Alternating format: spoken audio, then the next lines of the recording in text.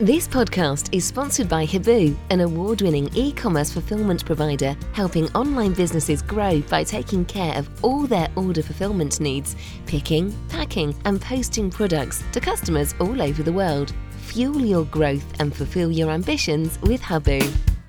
Three Peeps in a Podcast. Hello and welcome to Three Peeps in a Podcast, Robin's Review. City have taken us to Holland back this week. Nigel Pearson said after the game, if we play like that every time that we play, we will win a lot of games. And I completely agree with that. It was a good point on the road, great endeavour. We worked well as a team, better team selection for me too. 19 shots, 6 shots on target after only 3 in the previous 3 league games. Lee's 3 words were much better watch. And Matt is with me. Matt, you went all the way up to Hull after being imbued, so lots of miles travelled for you this week. Fantastic commitment. But question is, why such a vast improvement from 6 days ago? Yeah, morning, mate. I think commitment, tempo. I think Naismith at the back gives you something slightly different in terms of the way that he passes the ball. And I also thought that a number of players stepped up. Naki Raz had a really good game, and Jason Knight in particular was excellent. In fact, I thought the midfield was excellent. So yeah, all in all, it made the 6-hour trip up there because traffic was a nightmare. The coaches, it was exactly the same. Slightly shorter trip coming home, but it made it worthwhile. You know, when you see, I think it highlights something I think Nigel Pearson said recently. As a fan, I don't expect to win every game. But when I see a committed performance like that, I go away happy. Now, even had we lost last night, I would have still gone away more content than encouraged. Probably more so than the Preston game where we got a point, because last night we played really, really well and deserved it. So, it was a really encouraging performance, Patch. Yeah, well said.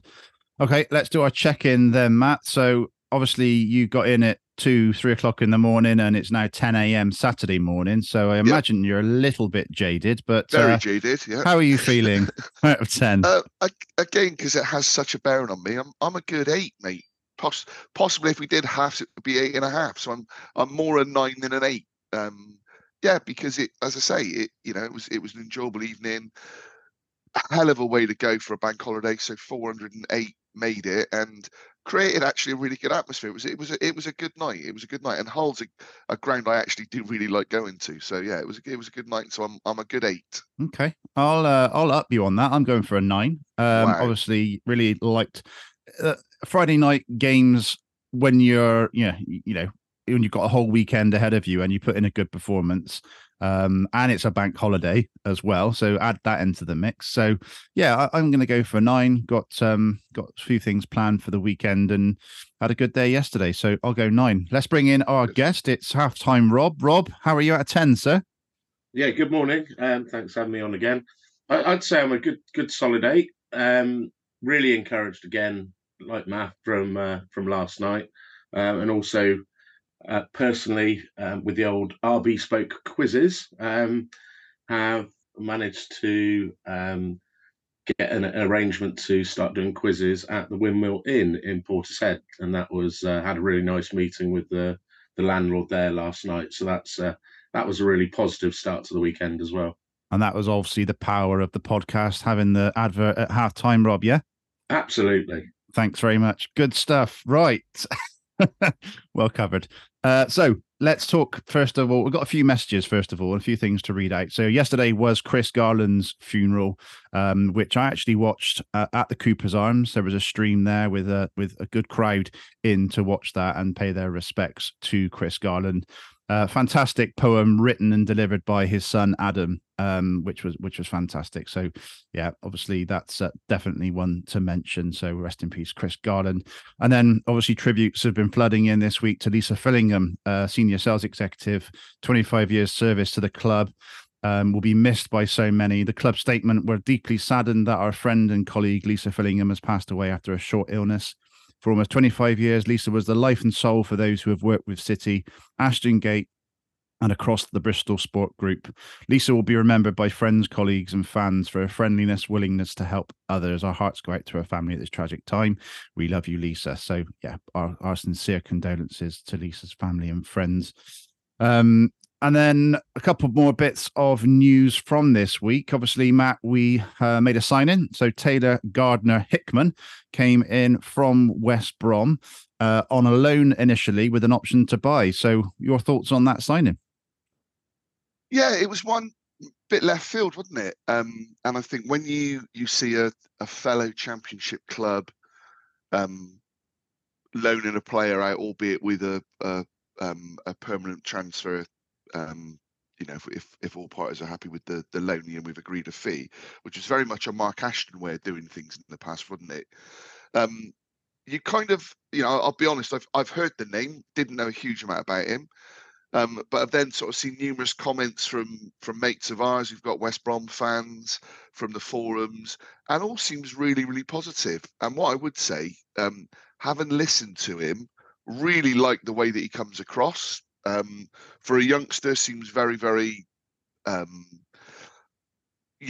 mature and knows what his game's about. And then when he came on last night, Patch, you could see the composure that he had. He was coming on it 1-1, coming into that right back position.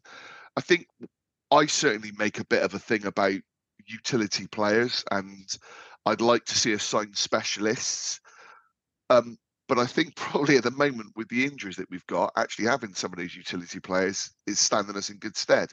So yeah, I think it's a really good signing. And early days, but I really like the way that he comes across. And last night, his first showing was really good. Yeah, no, very good. And we'll come on to his role last night a bit later on. Rob, you can take this one. A 50th club appearance for George Tanner. How would you surmise that 50 appearances?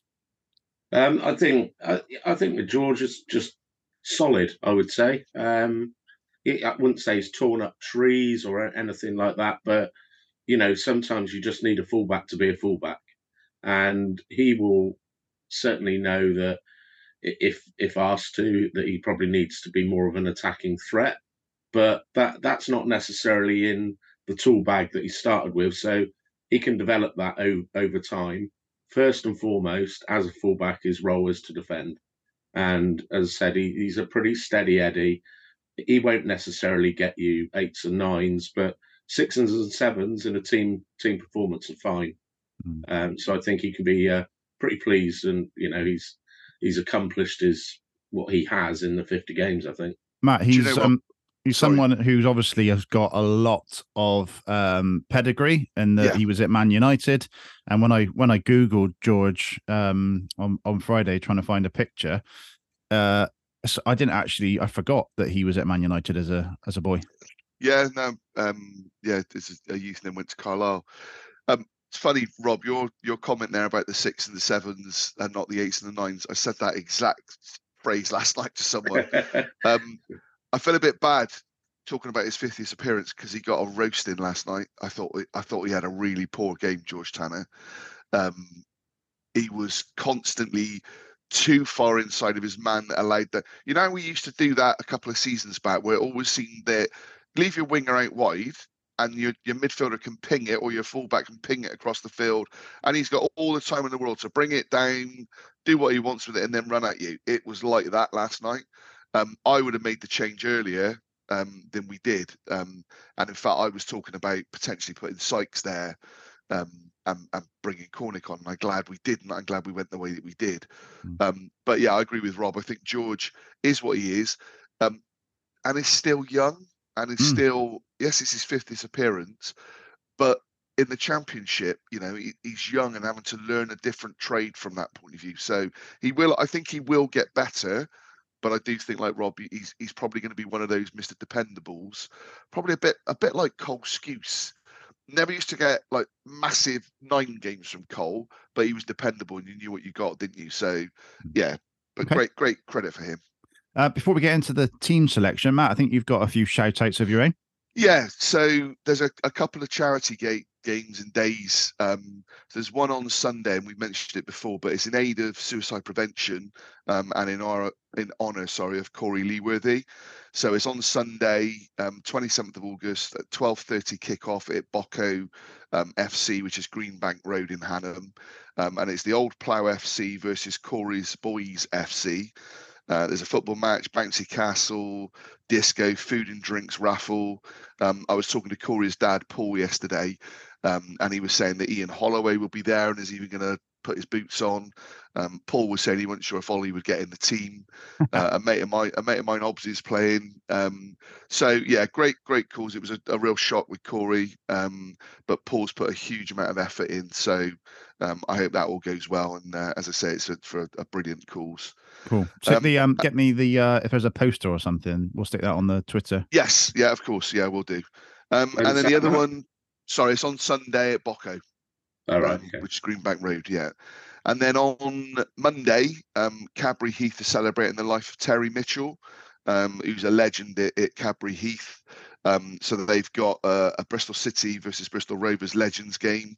They'll have a barbecue, live music, and yeah, I don't know, Terry, my nephew plays for Cadbury Heath now, but yeah, so it's the McCarthy Marland ground, and it's Monday, as I say, from 1 p.m. With a kick-off at 2 p.m. Tickets £5 for adults, £3 for children. So yeah, excellent. Lots of football to be watched there then. Right, let's get into the starting lineup. So there are 3 changes. Dickey obviously enforced through suspension. Mehmeti and Cornick coming out. Naismith, Sykes and Wells in. So we lined up O'Leary, and then right to left, Tanner, Viner, Naismith, Pring, and then Williams and James holding. Knight just in front, Sykes on the right, Bell on the left, and Wells up top. Interesting thing for me, Matt, initially on that was only 8 substitutes named. Yeah, I think there was even less at the Birmingham game, wasn't there? I didn't count them, I've got to be honest, but I'm sure, again, that we didn't fill the bench. If you want to play conspiracy theories, is that Nigel Pearson making a point about injuries and squad? But then Nigel also talks about wanting a sort of small squad, a compact squad. I actually always think, wouldn't that be good experience for a young lad? So why wouldn't you just have a young lad on the bench? You know, we've got your Boa on there. Stick another young lad out of the academy on there just to give him that match day experience. And who knows? So yeah, little bit of a surprise for me, Patch. That. Okay, Rob, I really like that team selection last night. I expected Naismith to come in that position because I think Pring is best off out in the left back position because there was talk of him tucking in and Roberts coming into his slot. And then Wells back up top with Bell out wide and Sykes on the right. For me, that is probably, without any people coming back in through people out injured, probably our best starting 11 for me. Yeah, I certainly agree up top. I think there's just that little bit more mobility and cohesion with the 3 like they were. I think we all recognise that Bell was a bit overexposed by playing down the middle last game. Yes, I agree with keeping it simple in terms of Naismith, and we could have got Q. I do like Cam as a centre-half, but I think he's one of those that operates better as one of a 3 rather than one of a 2. So I think there's the subtle nuance there. Harsh on Roberts, because obviously I think he hasn't put a foot wrong yet, but he's just got to wait his time. Mm-hmm. And as last night showed later in the game, he can even come on in a more advanced position if need be as well. The midfield, I think with what's been happening recently, that's the area that I've been mostly concerned with. So I kind of saw that maybe there was the potential for Williams of the 3 to drop out and Gardner Hickman actually come into the starting 11 there. You know, as we know, and we talked about earlier, he came on at right back. I don't know what his best position will be. And I think we've got the same question marks about McCrory. Ultimately, will they be midfielders or will they be right backs? But yeah, apart from that, and I agree with Matt that Naismith at the back does definitely give you something different. I think the only question I would have is, do you lose something if you, and I realised last night we didn't have a choice, but do you lose something if you play Naismith and Viner, who both like to play more football from the back, but without sort of the hard man first ball winning, no nonsense stopper, which I think your Atkinsons and your Dickies are more of. Yeah, So that'd be very good point. interesting just to know that balance going forward. Yeah, it's an interesting one, Matt, isn't it? Obviously, Dickie's back for Tuesday night. So for me, I would put Naismith in for Williams and Dickie in for Naismith. And that would be my starting 11. Yeah, and Gardner Hickman's cup tied, so can't play. So I can see that. I thought Joe Williams had a good game last night. I thought him and Matty James in that kind of central pivot, if you like, played well together. Joe got forward quite a bit, but it also allows Knight to do what he does. The Naismith one's an interesting one, and Rob makes a really good point, because when we talk about the goal, I think for them, first ball winning centre half, the ball doesn't then get where it got to. But Naismith, he pings passes. He hit one last night with his right foot that was just sublime. Sam Bell, wasn't it? Yeah, it was absolutely perfect. And I was listening to Gary Hour's talk. Naismith trusts his own ability. So as fans, we might get a little bit, what's he taking a touch there? Or why has he done a Cruyff turn? But that's the way he plays. And I think there was a lot of positive, certainly at the start of last season. We talked about a patch that you kind of almost forgave the mistakes he made because of the positive elements to his game that he brought. If he can just cut out some of those obvious mistakes, then I see him playing centre half. I think he's openly said that himself, that's his best position. But the Dickie at is the an expense interesting of one. at the expense of Dickie and Viner, because they've been our sort of star players, haven't they? Really? Yes. I mean, Zach last night, his passing was a little bit off again at times, but a bit like with Naismith, he's trying to do the right thing, but sometimes it was a bit telegraphed last night. So I think Zach definitely starts for me, and probably, like you say, I probably would go Dickie coming straight back in. And Naismith going in for Joe Williams for the cup game. I don't know what he will then do for the weekend. That will be the interesting one with Swansea. Yeah, it's always an interesting one with these cup games, because I think we had 4 changes from in the Oxford game, but obviously Norwich, slightly different proposition. So, and you've got with what happened during the game with Andy Vyman and then Mark Sykes going off as well. You know, Sykesy seemingly had a fitness test last week. Went off, might have been cramped last night, couldn't really see, but certainly went off with a knock/stroke injury. So Andy Vyman is definitely not going to be available. No. You probably wouldn't risk Sykes. And so you're then back to probably the youngsters that you've got on the bench, aren't you? And, Norwich are a good team, so it'll be interesting to see what they do. It's a game probably we could have done without this week. If it was the week after, it might have, been better suited. Okay, right, let's get to the minutes then. So, first minute, I've got a note here. Zach Viner bursts out of the box and covers about 30, 40 yards, taking on a couple of players, feeds Sam Bell, who crosses, but the cross is cut out. So, we've seen that, Rob, a lot of times from people like Rob Atkinson and, Adam Webster going back even further, but we don't often see that marauding forward run from Zach Viner, and it was great to see. Yeah, I think he does have it in him. It still comes back to this point that we've just been talking about. We do have defenders that are willing to take those risks. And I think if the mantra is to encourage those players to do it, then we've got to embrace it, and we've got to know what the drill is in terms of those that cover. Because, you'd rather have them trying and failing than being conservative and boring. But we just need to accept that it isn't going to come off every time. And therefore we need, as I said, we need to be well drilled on the cover. It was a bright start. Yeah, definitely. Okay, 9th minute, Matt James ball over the top. Williams is upended and the Hull player booked. And then the James free kick is good to the back post. Knight meets it well with a header, but it isn't quite on target. And that's the first real note there of Jason Knight's involvement. And he got his head on the ball a fair few times last night. And for someone who isn't probably over 6 foot, but he's getting up and really battling for those headers. We saw what a good player Jason Knight was last night, and yeah, you're right, Patch. Not only those attacking headers, and we'll talk about one in the second half, but defensively as well. He puts his head in the midfield.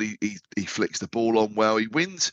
It'd be interesting to see the percentage of aerial challenges that he wins, because it feels like he's very much in credit.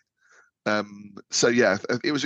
I personally thought that was set up all day long for a Naismith cross into the box, that left-footed one to sort of swing it in rather than the Matty James one going out. But yeah, he did well, Knight. 16th minute, it's 1-0 to Hull.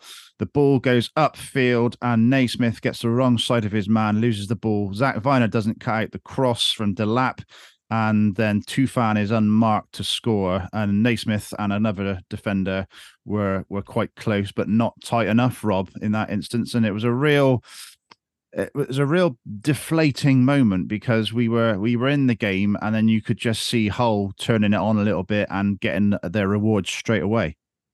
Yeah, I think the like you say, very deflating. Not necessarily on what we then saw after, because that will readdress the balance. But at that time, my feeling was, oh no, we've had sort of this opening threat, but we've not really created anything substantial. They get one glimmer of hope, and they've cut us open with a really incisive move, and it's kind of feeling like that's the bit we're missing. Now, as I said, as the game goes on, as we'll know, we actually showed up better in that respect. But at the time, on what we'd seen in the first few games, where we really couldn't create anything, it just goes to show that how well a good, well-drilled team can. And they, from their point of view, they won the ball. They played all the right passes. They played it at pace. The movement was good, and it was a good finish. Yeah. But we were exposed because of the mistake, I guess. It's one of those, Rob. And I'm not disagreeing with you, but in terms of being incisive, I get it that it was kind of a quick move. But when you dissect it, and I thought it at the time, and then when I've watched it back this morning, it's a hoof ball out of defence, really. Naismith, they had Delap, and I'm assuming Delap's on loan. Is it a Man City Delap? Yeah. But for me, the sort of player that I don't think we've got in our squad, certainly with Tommy not being in there, can hold it up, physical. Whether he gives Naismith a little bit of a nudge or what, but Naismith's under the ball, and that's that bit around the Rob Dickie. Rob Dickie wins that. I've got no doubt in my mind Rob Dickie wins that header. And then when the ball gets played out wide, I've watched two fans on the halfway line. Joe Williams tracks the run all the way. He's in front of it, but then just doesn't know where Tufan is. So he kind of then goes to mark a space. Tufan's completely free. Viner doesn't go out and shut the ball down early enough. He allows it to run. Then he actually dives in a little bit. And how often do you see defenders dive in and they don't make it and the ball comes across? But absolutely, Rob, what we missed in our team, and even last night up until the one moment, that cross, perfect cross. Tufan had to do nothing. All the pace was on the ball, find the target. Max had no chance. But defensively, I thought it was a really poor goal to concede. Yeah. Okay, 26 minutes. Sam Bell gets a shot away on his right foot from about 20 yards. I think Wells can probably see that it's going wide, tries to sort of control it, and that falls to Sykes quite nicely, and he lashes it over, Matt. So he came at it a bit late, and the defender did enough to put him off, but he should be getting his head over that and drilling that home. Yeah, I mean, he's 6 yards out, isn't he? And Nigel Pearson talked about it afterwards. He's got to score. He's got to at least hit the target. It was. What I will say is Hull were throwing their bodies at everything last night defensively. And you're right, Patch. It did put him off, but he's got to score. Yeah, he's got to score. Yeah.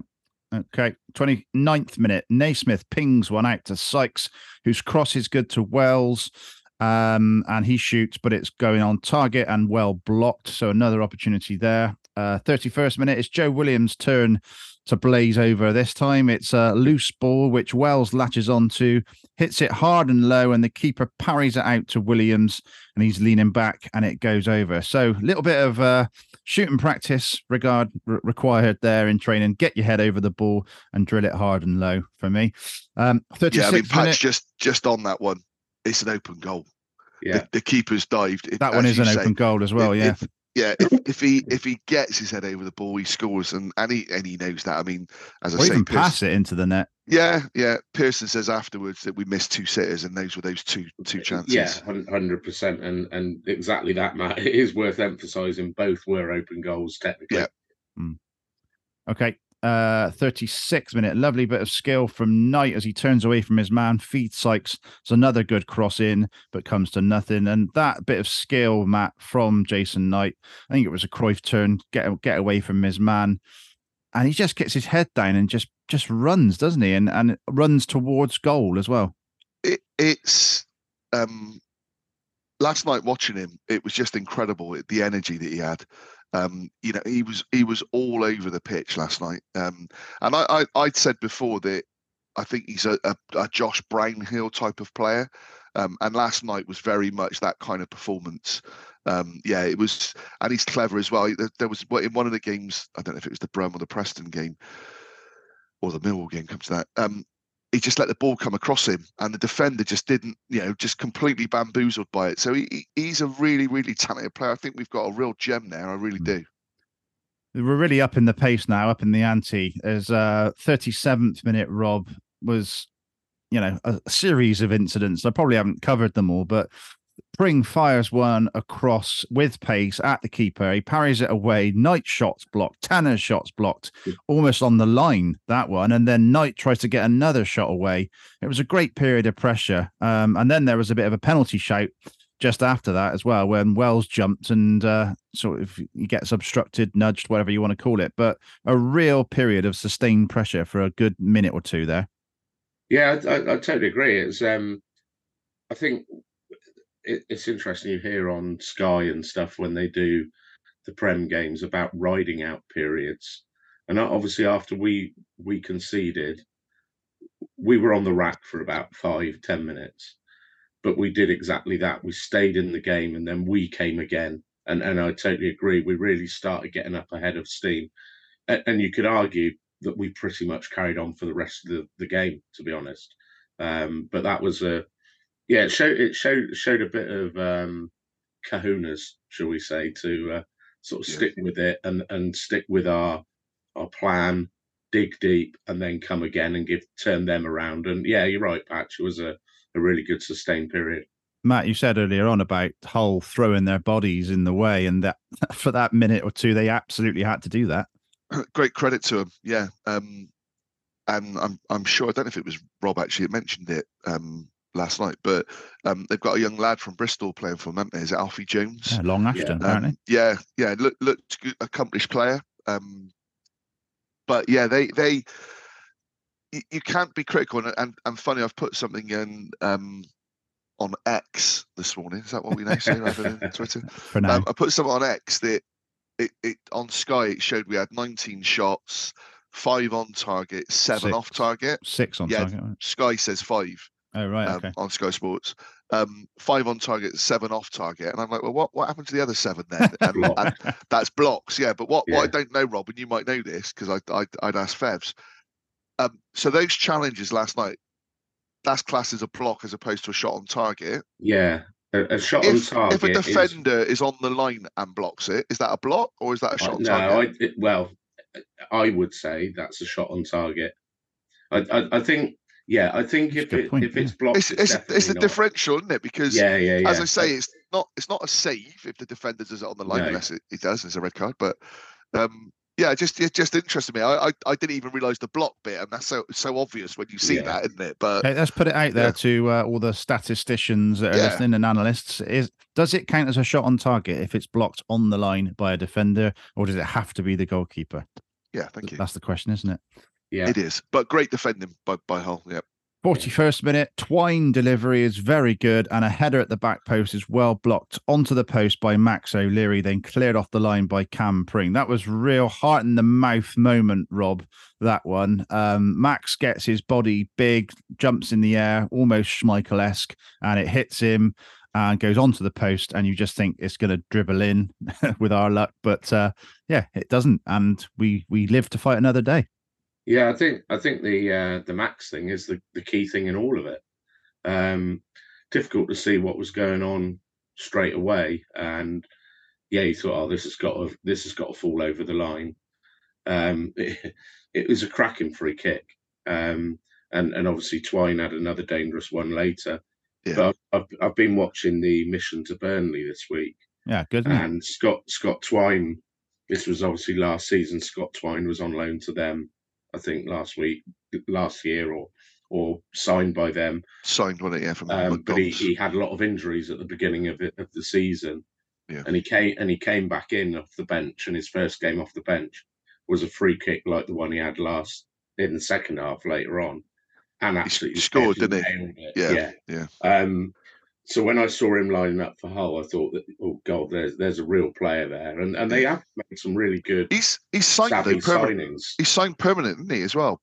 What, for Hull? I think so. Yeah, I'm sure I heard it was permanent. Yeah. I thought he was on loan from Burnley. Is he? Right? Okay, I might be wrong. I thought perhaps that is it. I saw they'd signed him, but I thought it was a perm. But yeah, you're right, Rob. I haven't watched the Burnley doc. In fact, I haven't watched any of those. The first, I need Newcastle. To. Patrick keeps going on about. I need to really look at it.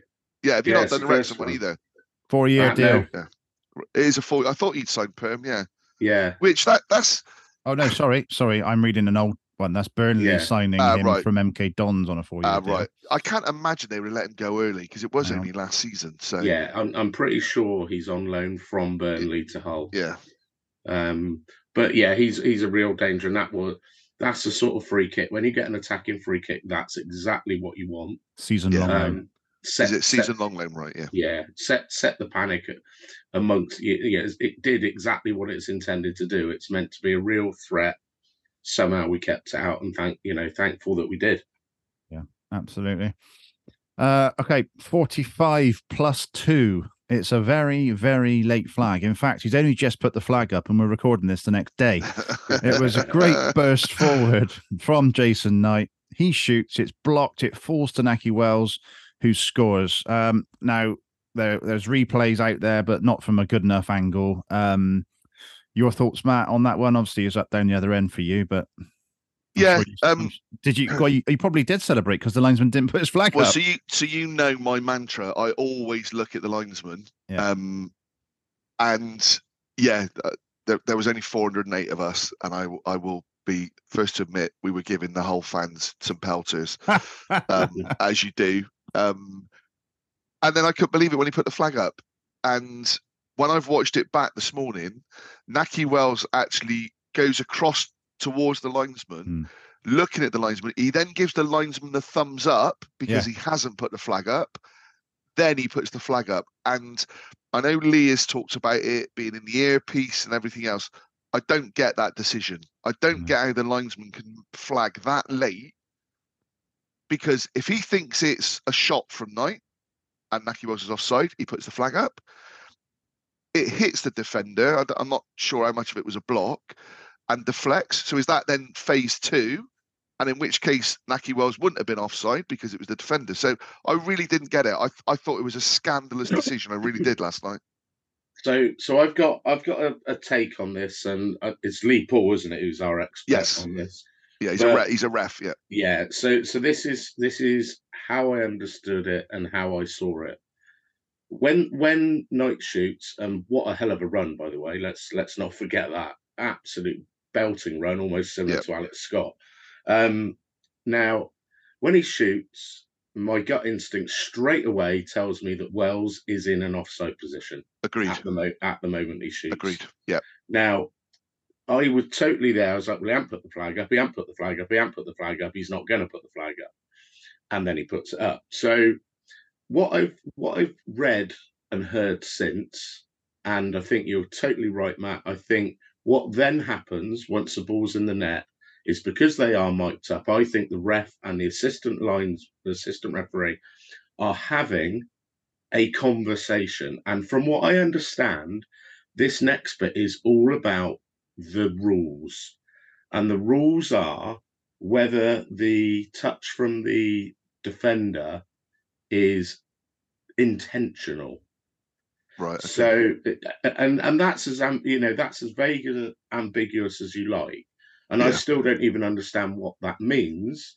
But it's either Because he's intentionally trying to block it, or yeah, it's intentional in that he tried to block the shot and therefore he's got a touch, but he's not passed the ball to Wells to make it I guess anything other than the original shot. That's what I understand. Yeah. If it's shot at him and it hits him on the ass and goes off to Wells, then that's unintentional. Yeah. And it wasn't. It wasn't that, was it? It was a shot, and I guess he doesn't play it necessarily, does it? He's trying to block it, So I just felt it was the way that, especially watching it back now, Naki gives the thumbs up, and it's then like, can I celebrate? Mate, sorry, yes or no? And maybe Lee's point last night is about getting the right decision, and we all want that. Yeah. But I would rather that the linesman put his flag up, and then they have the discussion, and the ref then sort of says, "Do you know what I mean?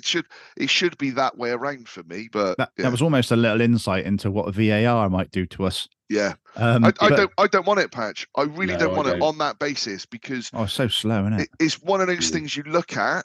As I say, I always look at the linesman. You don't see the flag go up, you're celebrating. You can't do that with VAR. Very rarely does that happen, that it goes up so late. And I must admit, I didn't celebrate, because I couldn't, I didn't think it was onside initially in real time. Well, Naki looks surprised, and the fact that he goes across the linesman tells you everything, doesn't it? But it was just the way that it was delayed, and and the fact that I'd celebrated loudly at a couple of young kids. could have done without that. Oh, Jesus. Right, the halftime summary by Rob, sponsored by our bespoke quizzes. And Rob, we've already did a little bit of a shout out for that this morning, but just very, very briefly, what makes our bespoke quizzes different to any other quiz offering? Me, no. So basically, it's the notion is I'm sure we've all been to a lot of pub quizzes and stuff like that, and they can sometimes feel a bit tired, and the same old format, same old questions doing the rounds. So probably from the start of lockdown, I just started to think, let's try and elevate what that quiz experience is and make it a bit more fun, a bit more interactive. And actually, rather than turn up with something pre-prepared, what I'm trying to do is create and host something that's tailor-made for the specific occasion or for the specific client. So have that consultation with the person who's wanting to arrange it, find out a bit more about their audience, where they want to pitch it, what sort of things they'd like. Do they want different themes, certain rounds, and then apply a style that I'm developing at the same time to sort of give it some sort of brand identity. So it's just been really flexible, but as I said, trying to make it a bit more fun and unique each time, rather than, I've just downloaded 10 questions from the internet and I'm going to read them out. Excellent. Good stuff. Well, thanks for this lengthy halftime summary. I'll take a deep breath. Dent Magic, your Bristol-based car body repair company. Visit us at Cribs Causeway or Central Bristol, or we can even come to you with our mobile service at your home or workplace. Have you got a scuff, scratch or dent on your vehicle? Dent Magic can fix them all. If you need the magic touch for your vehicle, visit www.dentmagic.net to get your quick quote online today. Right, so a bright start, much more on the front foot than of late, but having not really created anything of substance, some sloppiness in midfield, and were swiftly cut open and 1-0 down. We then rode out a 5-10 minute spell of them looking threatening and creating more half chances to gain the upper hand again. The major difference being, however, was a failure to take our chances, with both Sykes then Williams sending glorious chances over the bar when it was surely easier to score. A late scare in the half with a Twine free kick, which we eventually scrambled away. And then finally, a big moment of controversy on the halftime whistle with Wells finishing from a partially blocked shot from Knight after an impressive driving run. My instinct said it was offside, but our celebrations had almost ended by the time the assistant referee put his flag up. A tough blow to take when overall, with a bit of clinical edge, we have been deservedly level at the break. We need to continue pushing hard and keeping them under pressure, but cannot switch off and must take our chances to get anything from the game now. Any problem with that halftime summary, Matt? I think you're spot on. Absolutely spot on. Just because he's on. Right. 46th minute. Sykes gets right to the byline and fires it across, but it's cut out for a corner and cleared for another corner. Much better delivery on the second one, right onto the head of Knight, and he can't quite get enough direction on his header. Matt, I think this is the one you were talking about earlier when we were talking about Knight's headers. And yeah, it was the first corner wasn't great from Naismith. The second one was much better. Well, don't know, go on about that. I'm laughing because I was sat with your brother and your nephews last night, and I said to Toby on that Naismith when I said Uncle Patch is going to be going crazy at that. Yeah, so, I was. It wasn't great, but the Knight one, obviously, it was at our end in this season because of how many we took. There was netting in between the away fans and the home fans, but we didn't have the middle block, so we were actually more to the left. So it was right kind of on our angle, and thought it was a goal all day long because it was such a good connection. The keeper was rooted, and just not on target, but great effort from him. Great effort, good leap, great cross, pace, which we talk about. So yeah. And Sykes as well. He was bang up for it when he came out second half. And I love it when they get to the byline and then they've got options. He's clearly looked up and was trying to pick out a pass. But yeah, it got a corner out of it. Yeah. 61st minute, it's 1-1. Knight feeds Sykes, crosses the ball superbly for Wells to slot home. Great build-up play, Rob.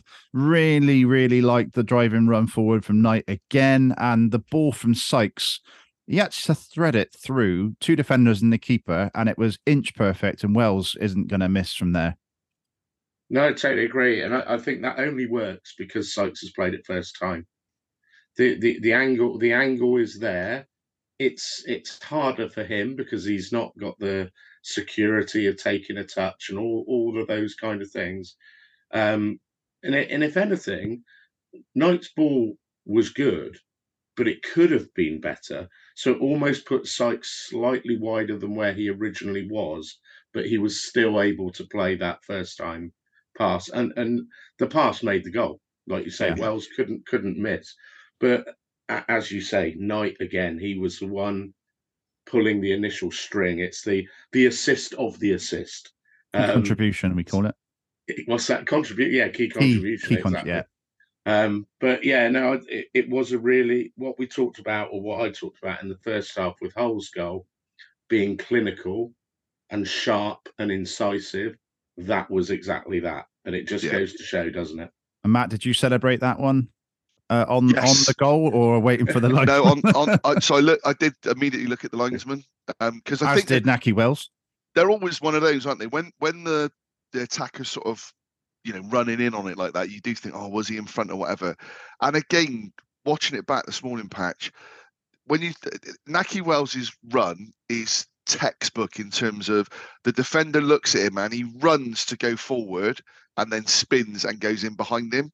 So the defender's anticipating that front sort of foot challenge. It's behind him. He tucks it away. It was brilliant. And even listening to, just thinking back to that first one, again, driving home because I wanted something to listen to. I was listening to Gary Hours. Yeah. Oh my God. The commentary from Gary Hours on that offside goal is brilliant, isn't it? Yeah, fantastic. Yeah, and then for the goal as well. And it's worthwhile saying actually that, yeah, from a Radio Bristol point of view, they do a cracking job. And when Gary's on there, and Chris as well, but Gary in particular, Gary kicks and heads every ball, doesn't he? And it's like he's playing the game. But yeah, and that's what we want as well. It's like listening to a fan commentating. Exactly. I really used to like on Sky Sports when they had that alternate fan commentary. Yes, I can't remember what it was called now. Fans Yeah. Was Corner it or fan something. cam or something Like that. wasn't it? But Yeah. you could press the red button and select whether you wanted like commentary Yeah. on that or no commentary or commentary Yeah. from whoever it was doing it, Martin Tyler or whatever. But it's exactly Well, that. some of the YouTube clips you see, because there are podcasts that broadcast or during the game and stuff, and some of the clips you see where you see a fan going, yeah, get in there. Hang on. He's Hang offside. on. Oh, he's going to VAR. Hang on.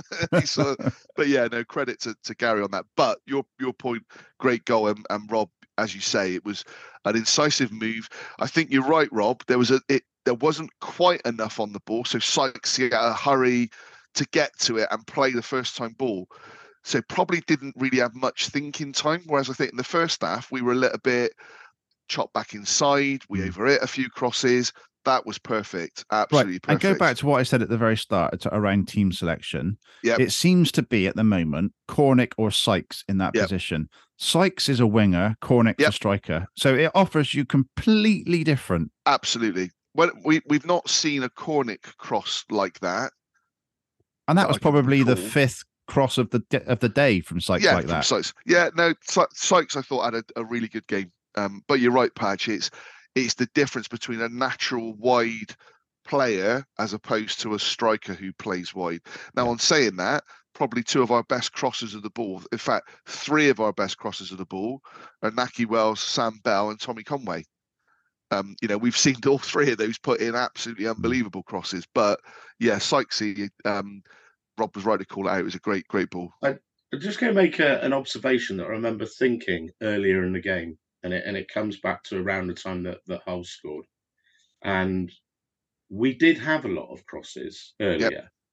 But what I can remember thinking is there's a lot of crosses that aren't really picking anyone out. There's a lot of, well, if I get the cross away, I've done my job. Yeah.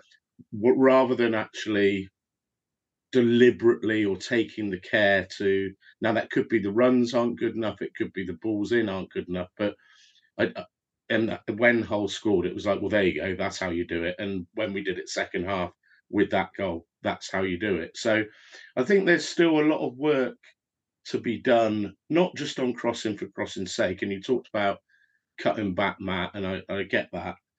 I think when you do the early cross, you're doing it invariably into a dangerous area, maybe behind a defence. But when you've got a crowded area and you're just putting it up, and you do only have a Wells in the middle, what are you really expecting to get out of it? So I think there needs to just be a little tweak there to consider when we get in those positions, what we're trying to do. Because as I said, if you're just going to lump a cross in where Wells is up against two big oafs, you're unlikely to get anything out of it. You're just going to lose the ball, and maybe you could have made something more out of it. So that decisioning around crossing as well is perhaps something we can sharpen up a little bit. Yeah. Okay. Spot 63rd minute, a great corner from Naismith, goes all the way across, falls to Wells with his back to goal. He hooks it goalwards in a scissor kick motion, but the keeper makes a great reaction save and it's cleared. That was a real heart in the mouth moment again, Matt, on the 63rd minute. Wells wheels away to celebrate without seeing it go in the net. we thought it was in. We thought it was in, and obviously I've not actually seen that chance back this morning. But from first time viewing, it looked like he's hooked it over his head, and the keeper's just sort of flung an arm, a body part out, and makes a save. Cracking save. Cracking save. And Naki clearly thought he'd scored, and we thought we were on top. At that stage, it felt like we would go on and get the 3 points. 67th minute, Twine free kick is a knuckleball type free kick, and Max does well to fist that one over. It was moving a little bit in the air, and he tips it over the bar.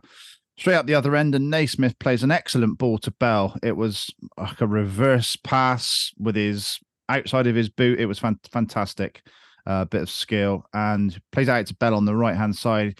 He has a chance to pull it back to Williams, but opts to take it on and loses out. That was Rob, I don't know if you picked up on that one, but Williams seemed to be on the edge of the box with no one around him. and a chance to take a shot. But I think Sam tries to get a little bit further on and loses the ball. I think it was, and it happens a lot. I think it was a case of being caught in two minds, and then you end up doing neither. So you've got his probably striker instinct telling him to do one thing, and then, like you say, with a bit more composure, maybe he sees Williams. Then he's thinking, "Oh, should I do this? Should I do that?" And whilst he's thinking, he's lost it. So again, I think that's something that comes with experience. You've just got to go through those things. Sam is still raw, but the thing is, he's a threat, and that's why you have him on the pitch. So I think you can excuse him. You'll get those frustrations, but over time, you'd like to see that incision and decisiveness just lift up a little bit. He's one of those players, and Patch, I think you said it after we joined the Birmingham game. I can't recall too many players that can take the ball on the run like he does, which is why a couple of times last night when he opted to kind of chop inside and control it rather than do what he did and go outside and put the cross in. But yeah, it's game experience, isn't it? You know, I mean, what's he played, Sam Bell, in terms of number of games? You know, what, I don't know. Less than 50. Yeah, it's got to be, hasn't it? So from that point of view, he's only going to get better. Just the wrong decision, yeah. And he's probably, to be fair, the way we've been playing, at least 50% of the games, he's probably not expecting midfield runners to be on the edge of the box. No, because absolutely. Because they haven't been.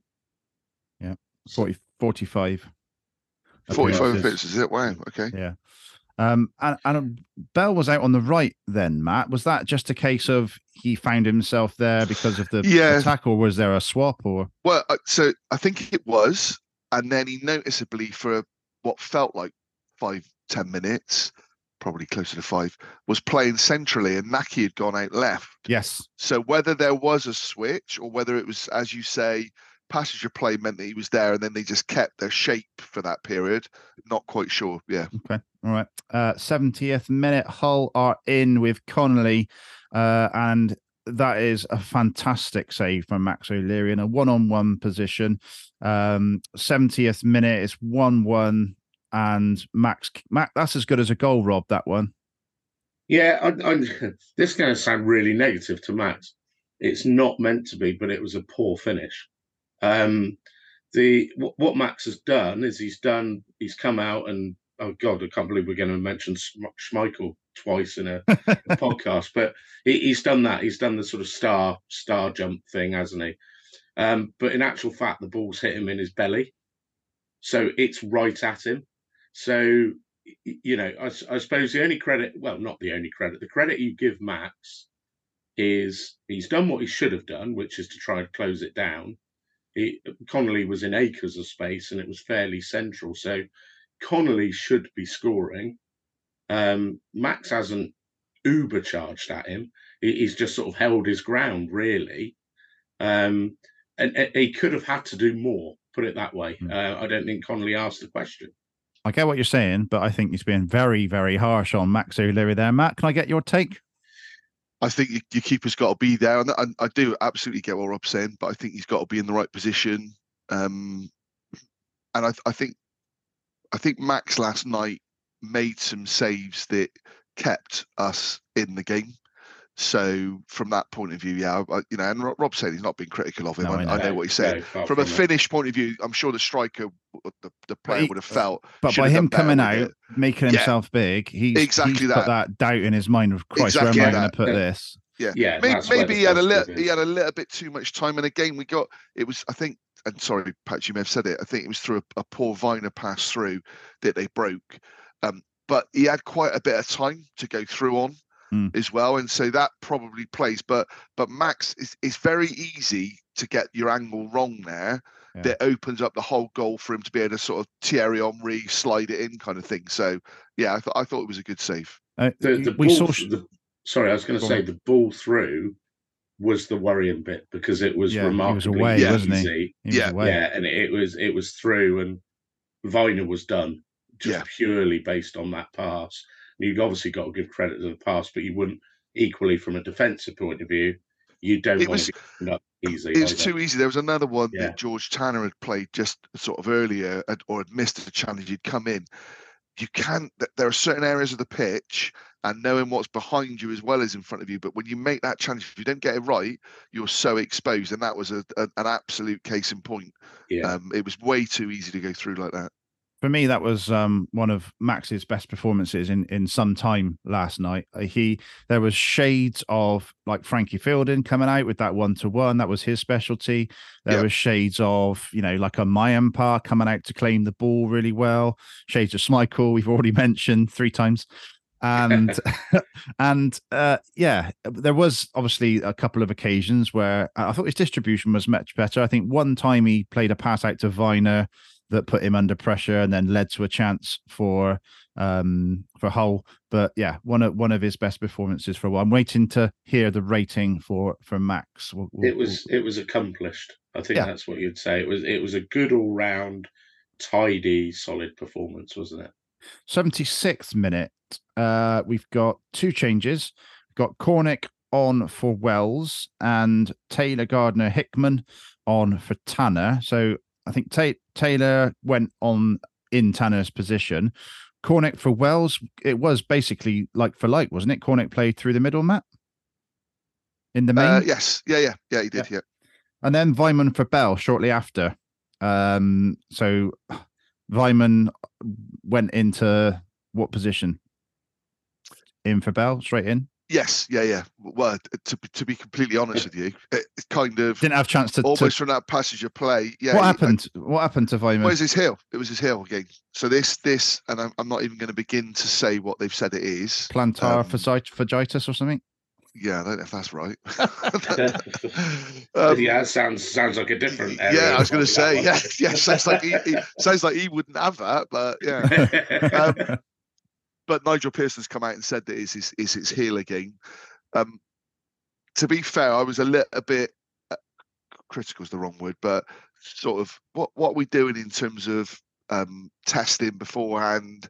How's he, literally walked on the pitch, not even in a challenge, and has had to go off. Well, he went through 60 minutes, didn't he? Played 60 minutes in the under 21s, has trained all week, so there was no reason to suspect there was a problem. Now, whether, I don't know, if the pitch was hard, soft, if that has the impact on it, who knows? But different intensity levels. Yeah, as well, I think exactly, Rob. It could be that, couldn't it? It could be so something. He was literally just running for the ball, was he? And... Yeah, and immediately I said to Jude, Weimann's gone. He's gone here.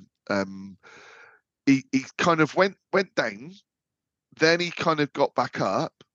Then obviously the treatment came on and he was sort of led on his front, hitting the ground. And then he got up again and started walking, admittedly over towards the dugout area, but not off the pitch. So you're then thinking, is he going to try and play on? Because there's clearly no way he can. And obviously they made the change. He's so, they could see it in his face. He was God, he was devastated. Devastated. Just to get playing. And you would think, Patch, that will be a sustained period out. With something like that, is it just rest that will cure it, or is he likely to need an operation? I don't know. I don't know enough about the injury. Well, I think Nigel said after the game that it's something that can't be operated on. Right. Okay. So it's a more rest and hope for the best. But fantastic. I think he, as well as upset, I think he looked angry. Well, I don't know if he's angry that he's pushed himself or he's angry that he's been pushed in. Oh, he wouldn't have been. But he clearly can't be happy with the assessment. I don't know, Rob. I it's one of those for me. I always think the player must have final say. And so especially a player like Andy Weimann. Yeah, and I think with his experience and knowing what it could mean, I would be absolutely amazed if it was a club kind of saying, "No, go on, push through it," or it's not the 70s. No, exactly. So I'd be surprised. But you're right. It could be that Pat, you saying about his enthusiasm, wanting to play. We've all probably been in situations where you've kind of gone, no, I'll be all right to go, and don't worry, I can go and watch the City even though I've got a broken leg and on crutches. And so maybe there's an element of that he pushed himself. So you might be right, Rob. It might be anger at himself, but it does raise a question now for me that I think if there's any funds available from a wage point of view, however we want to do it, whether we can have a charity kickabout and get some more money in the coffers.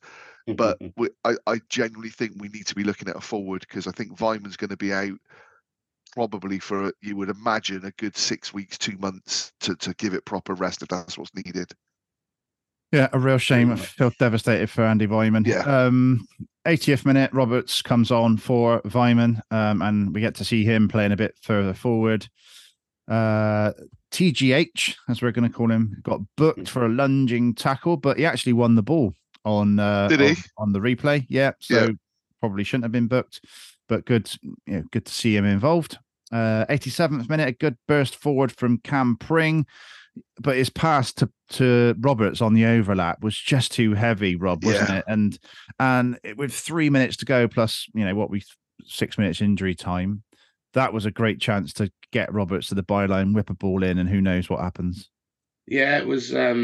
You'd put that one down to tiredness, really, because he'd done all the hard work to get himself up the pitch, and it was just a clumsy pass. It was an easy pass to make, really. But I think maybe it's just tiredness. And you mentioned about TGH being unlucky with his booking. Spring also made a brilliant challenge, probably about a quarter of an hour before that. It wasn't booked, but given a free kick, and it was. He was a bit unlucky on a lot of occasions, because he made some very good tackles, but seemed to get blown up for fouls a lot. But yeah, with that one, most uncharacteristic of Cam Pring, I would suggest. Yeah. Okay. 89th minute, Mehmeti comes on for Sykes. Interesting one, that one for me, Matt.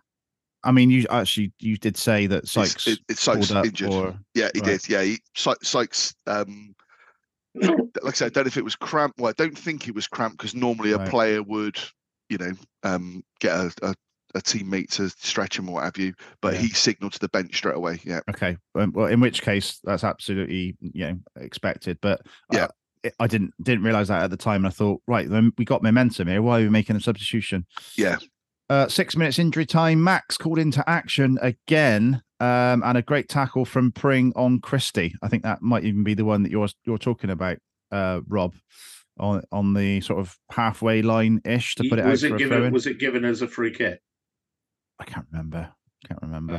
But yeah, they're still fighting. 92nd minute, Harry Cornick picks up the ball on the left, takes on his man, cuts it back, shoots hard and low, and it's saved. But fantastic, Matt, from Harry Cornick there. And we saw his cameo, if you like, at Millwall and praised it. The throw-in came in that wins the game, and he held the ball up. And that is exactly what we want to see from Harry Cornick. He gave, and I think it was Alfie Jones who I talked about, he gave him a clean pair of heels and raced in. And it was one of those moments, and again, not with hindsight, because he didn't score, but I'd said probably 60 minutes, Cornick's going to come on and get the winner here. You know that, don't you? So when he's racing through, I genuinely thought, here we go. I like Harry Cornick.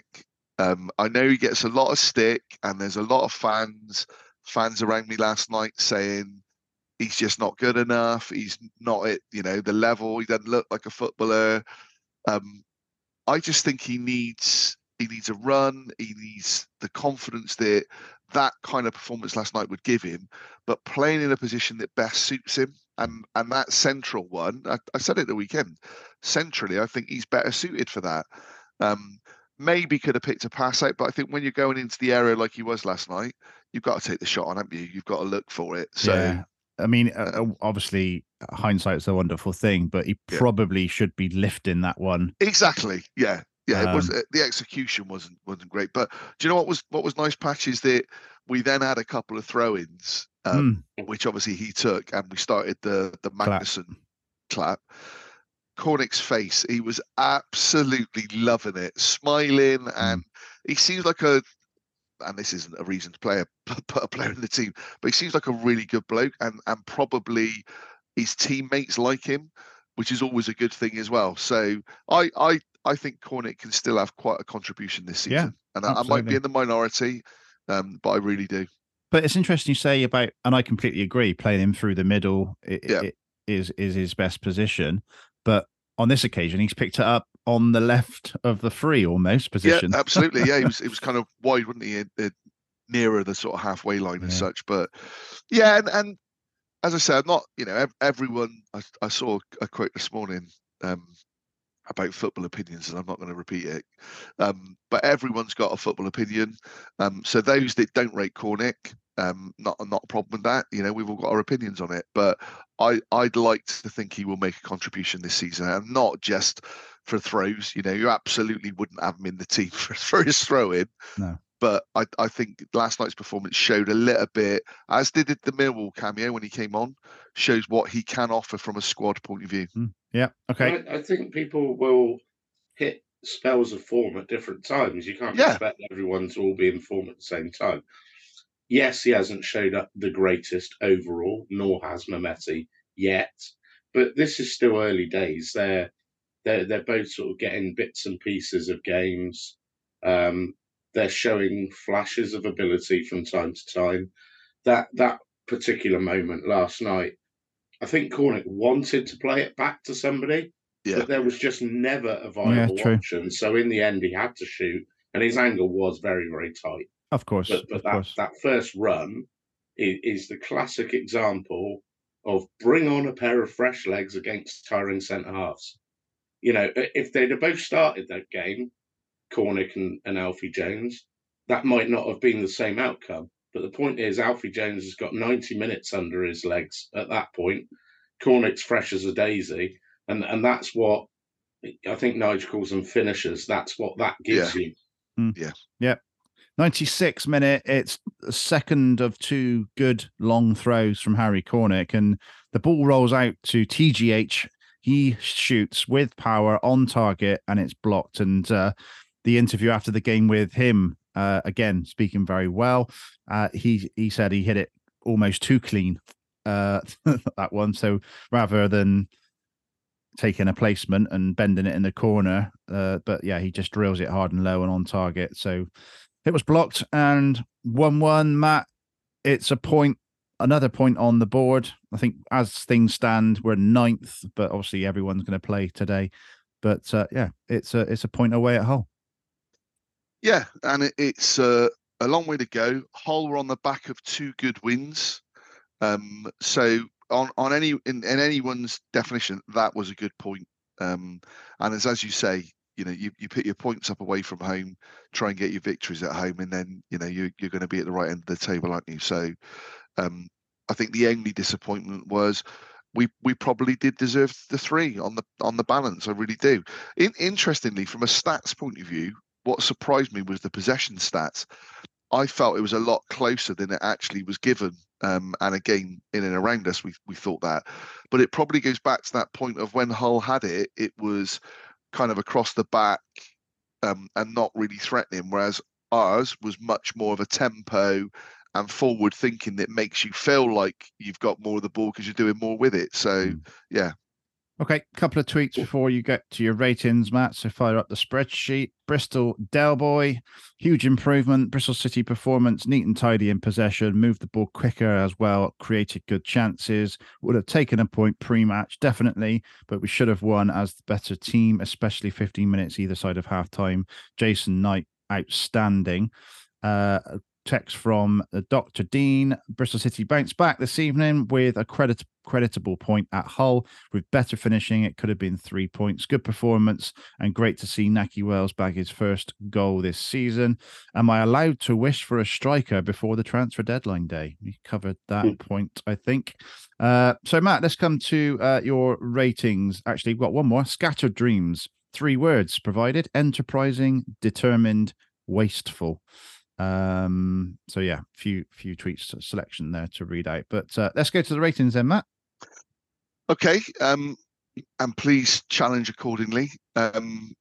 Max, I've gone 7, and I've toyed with 6, and I've toyed with 8.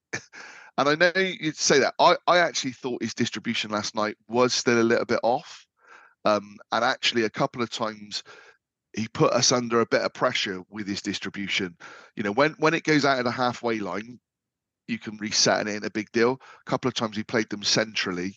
But on the balance and the saves he made, it was a 7, more of an 8 than a 6. So happy with a 7? Yep.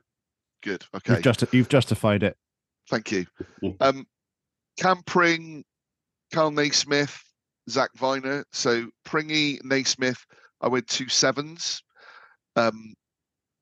Again, could have been 2 8s. Both were more of the 8s than the 6s. I thought Cam, as the game went on, got forward, but I was crying early on. Why is he not going past his man? Why is he talked about it in the week, didn't he? On his congratulations to Cam on his new contract. But Cam talked about himself flying down the wing and getting crosses in, and he wasn't. He was coming back, and it was only as the game went on that he started to go beyond. So, but defensively, I thought he looked sound, as you say, made that good block. So I went 7, but it's more of an 8 than a 6. Matt, can I just ask a quick thing about the cam thing flying? It just occurred to me at that time. I wonder if that's because Bell is in front of him, and I thought the same thing Bell, actually. Bell is going to be flying away. Yeah, I bet you if Mehmeti was in front of him, holding on to the ball, then you'd probably see goes Cam beyond him. going. That's good shout. Bell pretty much is only going forward, so maybe that's why we're not seeing that overlap and what have you. Yeah, it's an interesting one. And even on the right-hand side, I think George Tanner's talked about getting forward more and putting crosses in, and he doesn't do that. Now, he might if Cornick's there. Well, yeah. And Sykes is not the bomber that Bell is, but obviously he does get forward. So, yeah, good point, Rob. So, yeah, two 7s for Cam and Naismith. Zach, I went 6, and that's unusual, really, for Zach this season. But again, distribution last night was just off. I don't want to be overcritical of that, because he's trying to do the right thing. He's trying to make things happen. But there were a couple last night that were just telegraphed and really poor balls that could have cost us. So I wasn't going to go 5 for Zach, because I thought, again, defensively was good. But yeah, I went 6. And also that opportunity for Connolly that we talked about. Yes. Got in far too easy behind him. Yeah. George, and I'm sorry because it was his 50th appearance, but George, I went 5, and that might seem harsh, but genuinely on the night from where we were, and this is the bit where, and I'm genuinely not going, oh yeah, I was at the game and people weren't. I don't mean it like that. But when you're at the game, I am. But when you're at the game, you can see players' positions, which you won't see on the TV because the camera's obviously following the ball or what have you. But George, and it might be a tactic, it might be what they're taught to do, but he was so far in at times, as I talked about earlier on, that the kiddie on the wide left had so much time and space. Now George did make a couple of good challenges, but as I say, there were a couple of times where he got caught. I didn't think he did a huge amount going forward. So I went 5, but that was literally as I got up first thing this morning. So I'll let you boys call it. It's the only 5 I've got, so that might seem really harsh. So I was thinking 6 personally, but Rob, over to you. Yeah, no, to be honest, I can only say the same thing, that I didn't notice, Matt, that there was anything particularly off with him. Yeah. I appreciate what you were saying about the wider view, 100%. But it didn't stick out on what I saw. So yeah, I guess I'd have been happy enough with a 6. Okay, doke. Matty James, Joe Williams, I've gone 2 7s. I thought both played well. Joe, I've seen a few people talk about it, that he would be the change they'd make and can't sort of play, or wasn't sort of getting forward enough. Quite a few times last night, Joe was breaking into the box and didn't get the ball back. I talked about the fact he made the covering run back for their goal, but lost his man, but had actually kind of burst back. I thought the two worked well together last night. Matty James got forward a few times as well and was on the edge of the box. So I thought those two played well. Knight was standout for me. Before you go on to Knight, so what I really liked about Williams and James and Naismith in the last 10 minutes, when Hull came forward and were breaking, they broke up that play and turned the ball over so quickly, particularly Matty James. There was brilliant, Patch. It was like a brick, because I was going to say brick exactly wall. the same thing. Yeah, it was like a brick wall. It's like, no, right, we're back on the attack. Get the ball off them. Feed Sykes or whoever.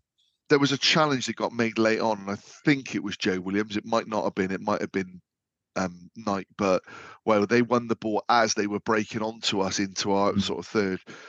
Great challenge, and you know, Joe Williams he's an infectious character, and I like Joe Williams. I'd love to see Joe Williams have a strong run in the team, get a couple of goals. If he scores last night with the chance he's had, and he's a midfielder breaking in the box to create that chance, I'd still like to think Joe Williams will be a big player for us. I think I'm right in saying this is last year with us this year in terms of his contract. I think you're right. I don't know at the moment that Joe Williams does enough for me to talk about getting a new contract now. So I need to see more of Joe Williams and more of those sort of performances with Matty James last night. I really just want to patch up on what he was saying about Matty James, because that was exactly my takeaway. Yeah. I sometimes I find him frustrating. I think, he's not mobile enough. But the emphasis, particularly in that period, as Patch was highlighting, was that, I think they call it the low block, isn't it? It's the guy who sits in front of the back four and stops stuff becoming an issue. And I didn't, we all talk about we want a tough tackler. What we were talking and witnessing was tackles. It was really well timed, almost, people will probably laugh at this, almost Bobby Moore-esque type timing. It was literally bang, I'm in, bang, I'm in. And he went through that period, and I'm glad Patch noticed it, because that's exactly the same. Yeah, it was at least 3 times in the last 10 minutes. Yeah. I mean, I'm not having the Bobby Moore, but yeah, fair enough. I'm trying to give you a visual, Matt, that's all. Bobby Ball. No, I thought both were good. And actually, as I say, both in a 1-1, I don't know there would be many 8s from that point of view, although it was as I say, it was a good performance. Yeah. And if we'd taken our chances, we might have been talking this morning about a 4-1, or 4-2, 5-2. So both could have been 8s. Knight was standout for me last night. It was just one of those performances that everyone was talking about as we were walking out. We're all saying, Christ, he looks a player. He's starting to find his feet. And he's got championship experience for Derby. But let's be fair, Derby have been through a hell of a run of emotions over the last few seasons. So he wasn't in a strong championship side. Last season, obviously, League One. So I think we've got a real find on our hands here. And, Irish international, he's only going to get better for me as well. So he was an 8 for me. He's got to just, I mean, I don't really seen him a few games, but if he can develop some sort of consistency. Yeah. And goals, because he's a midfielder that will score goals as well. Yeah, brilliant. And then Sykes, I've gone 7 for Sykes. But again, there's another one that is more of an 8 than a 6. So it's a good, solid 7. Rob's point about early on, we had a couple of crosses that kind of flew over. He had one where he did brilliantly to come inside, and then just a cross that was so massively overhit. It was unreal. But the goal that he set up was excellent. Sam Bell, I went 6. Some good moments from Sam, but probably not the cutting edge that you'd want more from him. And then Naki, I've gone 7. The goal, obviously, but the performance from Naki Wells as well last night. He was everywhere. I campaign for an 8 for Naki Wells. Yeah, is that there? But I've gone 7. Maybe, Rob's going 7 as well. So Rob's defiant. He's literally putting now 2 fingers up to me. I do get what you're saying, though, Patch. I thought it was a really good performance. He didn't stop running all night. I don't know what else he could have done other than score another goal. It's one of those. I'm just checking now. He did come off, didn't he? Yeah. Cordic. Where and we said about it. It's almost like he's got something written in his contract that he has got. He's not allowed to finish the 90 minutes. It's like he's like a National Express driver who once he gets over 100 miles, exactly. He can't. He's got to come off for a rest. He can't do any more than that. And I did an interesting comment from someone last night in the ground that the team flew up, and some of them were having to stay over because the pilot had to change, and the pilot that was flying back could only take so many passengers on his What? license. I have no idea if there's any truth in that, but yeah, that was something that someone was showing me last night that they'd heard. So yeah. So I'm on my own with the 8 for Naki Wells, am I? Yeah. Okay. Yeah. So and I guess actually, Patch, the other thing with that is I think Knight was a point better than everyone else there. Okay. So if I went 8 for Naki, I'd probably be going 9 for Knight, and I don't think he was a 9. Sorry, Naki. We tried. Yeah, good try.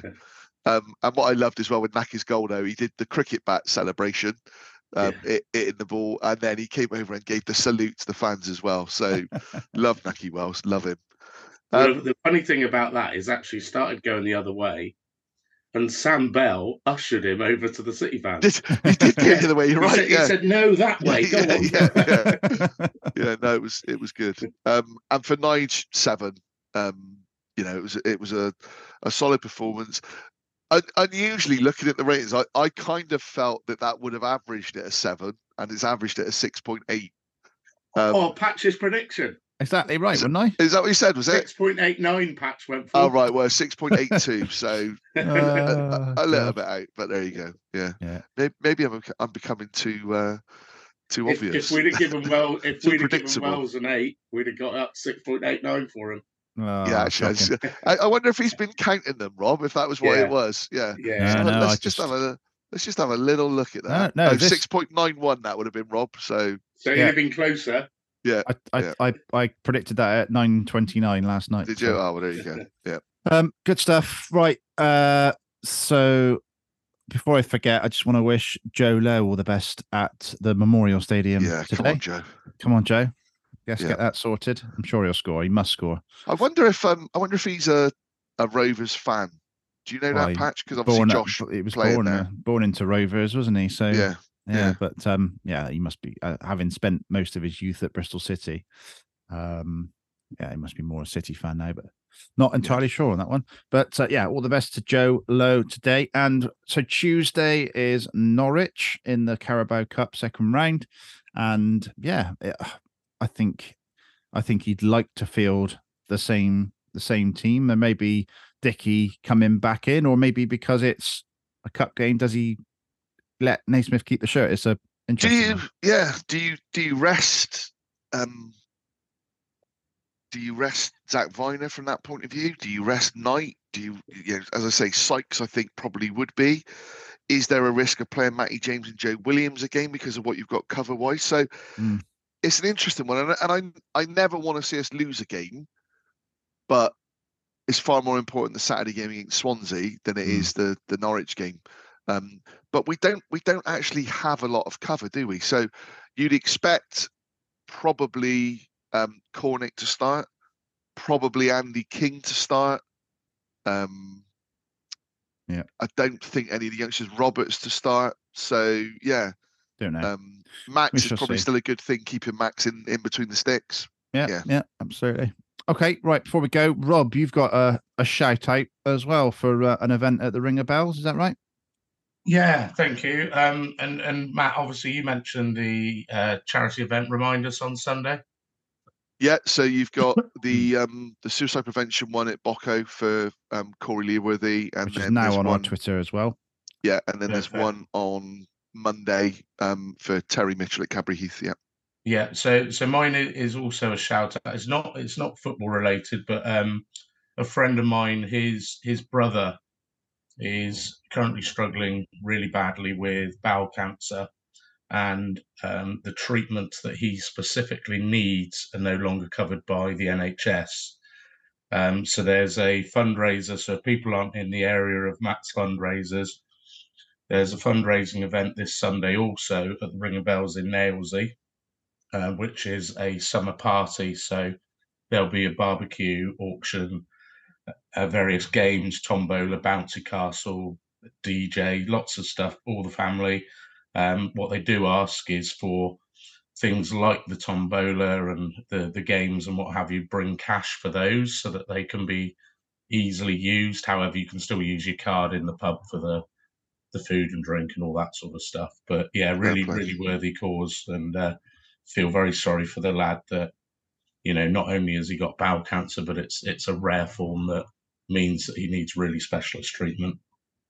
Yeah, good shout. 3 very important shout outs there. Right, we'll leave it there. Thanks, everyone. Please do try and get along to one of those events if you can, and follow us over on Twitter at 3PIAPC. And we'll be back Wednesday. Thanks for listening. Take care, everyone. Have a good weekend. Thank you. Cheers. Have a good bank holiday.